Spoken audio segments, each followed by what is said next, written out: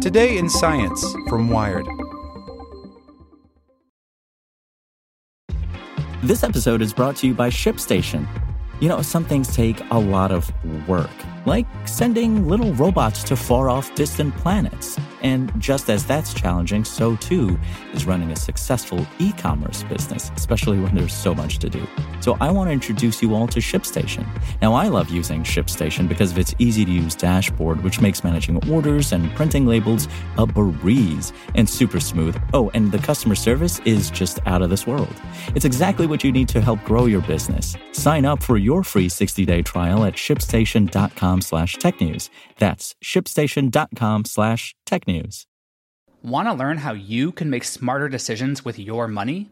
Well, I've got the podcast for you. I'm Sean Piles, and I host NerdWallet's Smart Money Podcast. Our show features our team of nerds, personal finance experts in credit cards, banking, investing, and more. And they'll help you make the most of your money while cutting through the clutter and misinformation in today's world of personal finance. You'll get clarity on strategies to help you build your wealth, invest wisely, shop for financial products, and plan for major life events. Listen to NerdWallet's Smart Money Podcast wherever you get your podcasts. Welcome to the spoken edition of Wired. Shopping for a great gift for the guys in your life is hard. Mack Weldon has you covered.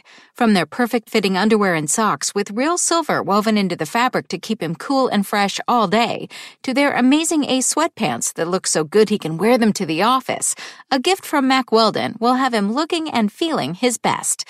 This year, gift-giving for the guys in your life just got solved. Get 20% off your first order at MackWeldon.com, promo code WIRED. That's 20% off at MackWeldon.com, promo code WIRED. SUVs are worse for the climate than you ever imagined. But if you drive one, you can still reduce your carbon footprint, and you can vote for climate change policies with even bigger impact. By Don Stover. This story originally appeared on Bulletin of the Atomic Scientists and is part of the Climate Desk collaboration. When I pull into a parking lot in my Toyota 4Runner, I hope I won't see any of my friends who are environmental activists. I hope I'll fit into the eco-conscious, read small, parking spaces at some of the places I shop. I feel like a skinny car person in a fat truck body. It turns out that vehicles like mine, known as sport utility vehicles or SUVs, are even worse for the climate than I had imagined. And I imagined they were pretty bad. A massive carbon footprint. According to a summary analysis of a report by the International Energy Agency that was released on November 13th, SUVs are the second biggest cause of the rise in global carbon dioxide emissions during the past decade. Only the power sector is a bigger contributor. The analysis, which surprised even its own authors, found a dramatic shift toward SUVs. In 2010, 1 in 5 vehicles sold was an SUV. Today, it's 2 in 5. As a result, there are now over 200 million SUVs around the world, up from about 35 million in 2010, the agency reports. The preference for heavier SUVs is offsetting fuel efficiency improvements in smaller cars and carbon savings from the growing popularity of electric cars. If SUV drivers were a nation, they would rank 7th in the world for carbon emissions, reported The Guardian. I'm part of that imaginary nation. I don't have kids, I don't fly often, but I have a big honkin' SUV that is killing the planet. For those of us who are worried about our carbon footprints, driving an SUV is like wearing a pair of size 18 steel-toe boots. Status symbols on wheels. What's the attraction of SUVs? Consumers who buy them hand manufacturers a higher profit margin than for smaller vehicles. The weight and boxy shape of SUVs make them less fuel efficient, so they cost more to operate and are less nimble than passenger cars. Some people feel safer in a vehicle where they sit high above the road, but the raised center of gravity makes SUVs more prone to rollovers than cars, said Consumer Reports. Some people want an SUV because they believe that an all-wheel drive or four-wheel drive option will make them safer in bad weather. In reality, many drivers do not need this expensive and fuel economy-lowering feature and would be better off with front-wheel drive and good tires. Still, those disadvantages didn't stop me and my husband from buying a full-size SUV that weighs 4,675 pounds and averages only about 19 miles per gallon. We claim we need an SUV to get around in the rural mountainous area where we live, but somehow we managed to survive here for a decade without one. People often buy vehicles for reasons that have very little to do with functionality. For many people, an SUV is a status symbol. And that is also true, perhaps even more so, for people who drive hybrid or all-electric passenger cars. A 2007 survey of Toyota Prius buyers found that more than half said they purchased a Prius because it makes a statement about me. Some of them are now incensed that Toyota is siding with the Trump administration against California's efforts to improve fuel economy. I have the opposite problem. I appreciate the utility of my sport utility vehicle, but I'm embarrassed to be seen in it. Call it SUV scum, Swedish for SUV shame. I'm not so ashamed or wealthy that I will drive to the nearest junkyard and have it crushed for its scrap metal, but I am doing everything I can to reduce the carbon footprint of my SUV. What would Greta drive? SUV scum isn't a thing, but flight shame, or flygskam in Swedish, is, thanks in part to the efforts of Swedish teenage climate activist Greta Thunberg to raise public awareness of the carbon emissions associated with air travel. In Europe, many flight-shamed people are switching from planes to trains.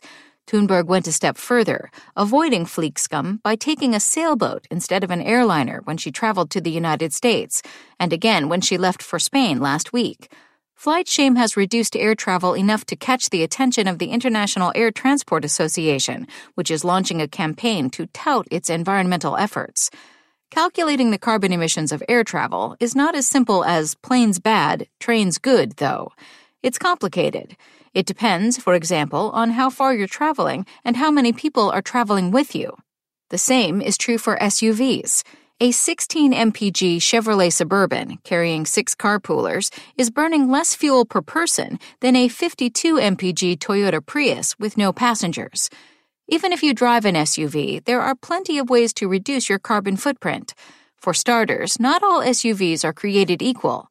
My 4Runner is a gas guzzler for sure, but it gets much better mileage than a Mercedes G550 or Jeep Grand Cherokee or Nissan Armada. Hybrid SUVs, which get even better mileage, are available for some models, but cost an average of nearly $4,000 more than their gasoline-only counterparts. Mainstream manufacturers are beginning to introduce all-electric luxury models to compete with the Tesla Model X, which costs more than twice as much as an SUV like mine. GM might even bring back the notorious Hummer as a zero-emissions SUV. While a plug-in SUV is certainly better for the climate than a gasoline-powered model, automakers aren't introducing these vehicles because they're committed to climate action. They're simply trying to capitalize on the popularity of SUVs and to make people like me feel okay about choosing an SUV over a smaller electric vehicle that would be better for the climate. Of course, shame isn't a solution to anything. Those of us who already own SUVs must try to minimize our carbon footprints by reducing the miles we drive in these beasts. For example, by combining errands and walking or biking or taking public transportation when that's an option. We can also do our best to maximize fuel efficiency, for example, by removing roof boxes and other items that add weight when not in use, taking it easy on the pedals, and optimizing fuel economy by keeping tires properly inflated. Finally, SUV drivers can support policies such as higher gasoline taxes and higher fees for licensing heavier vehicles, even if doing so makes it more expensive to drive an SUV. After all, if you can afford to buy a vehicle that costs $30,000 or more, there's no good reason why you can't pay a little more than the owners of smaller vehicles toward public transportation and road maintenance.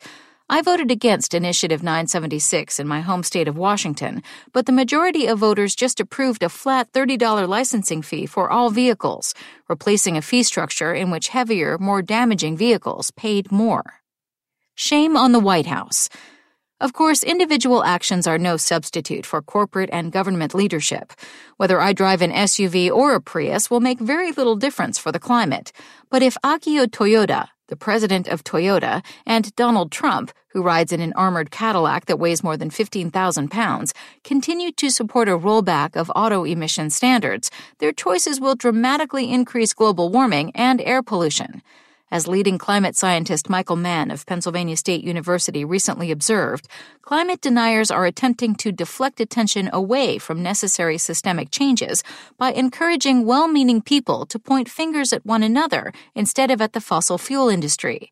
Still, peer pressure can help move people toward healthy habits, as the popularity of bicycling has done in places like Copenhagen, where people of all ages ride bikes to work and school in any weather. There are no one-size-fits-all solutions to climate change. Only by examining our own choices and demanding that businesses and governments adopt emissions-reducing policies and regulations can we make the progress that will be required if we are to leave future generations with a stable climate. On November 5th, 11,000 scientists published a warning that the planet is facing a climate emergency that is closely linked to excessive consumption and will result in untold suffering if society does not undergo major transformations. Excessive consumption is an apt description for the glut of SUV sales worldwide. SUV purchasing has been called an arms race, in which people are buying bigger vehicles mostly for one reason: everyone else is. That's a shame. Want to learn how you can make smarter decisions with your money? Well, I've got the podcast for you. I'm Sean Piles, and I host NerdWallet's Smart Money Podcast. Our show features our team of nerds, personal finance experts in credit cards, banking, investing, and more. And they'll help you make the most of your money while cutting through the clutter and misinformation in today's world of personal finance. You'll get clarity on strategies to help you build your wealth, invest wisely, shop for financial products, and plan for major life events. Listen to NerdWallet's Smart Money Podcast wherever you get your podcasts.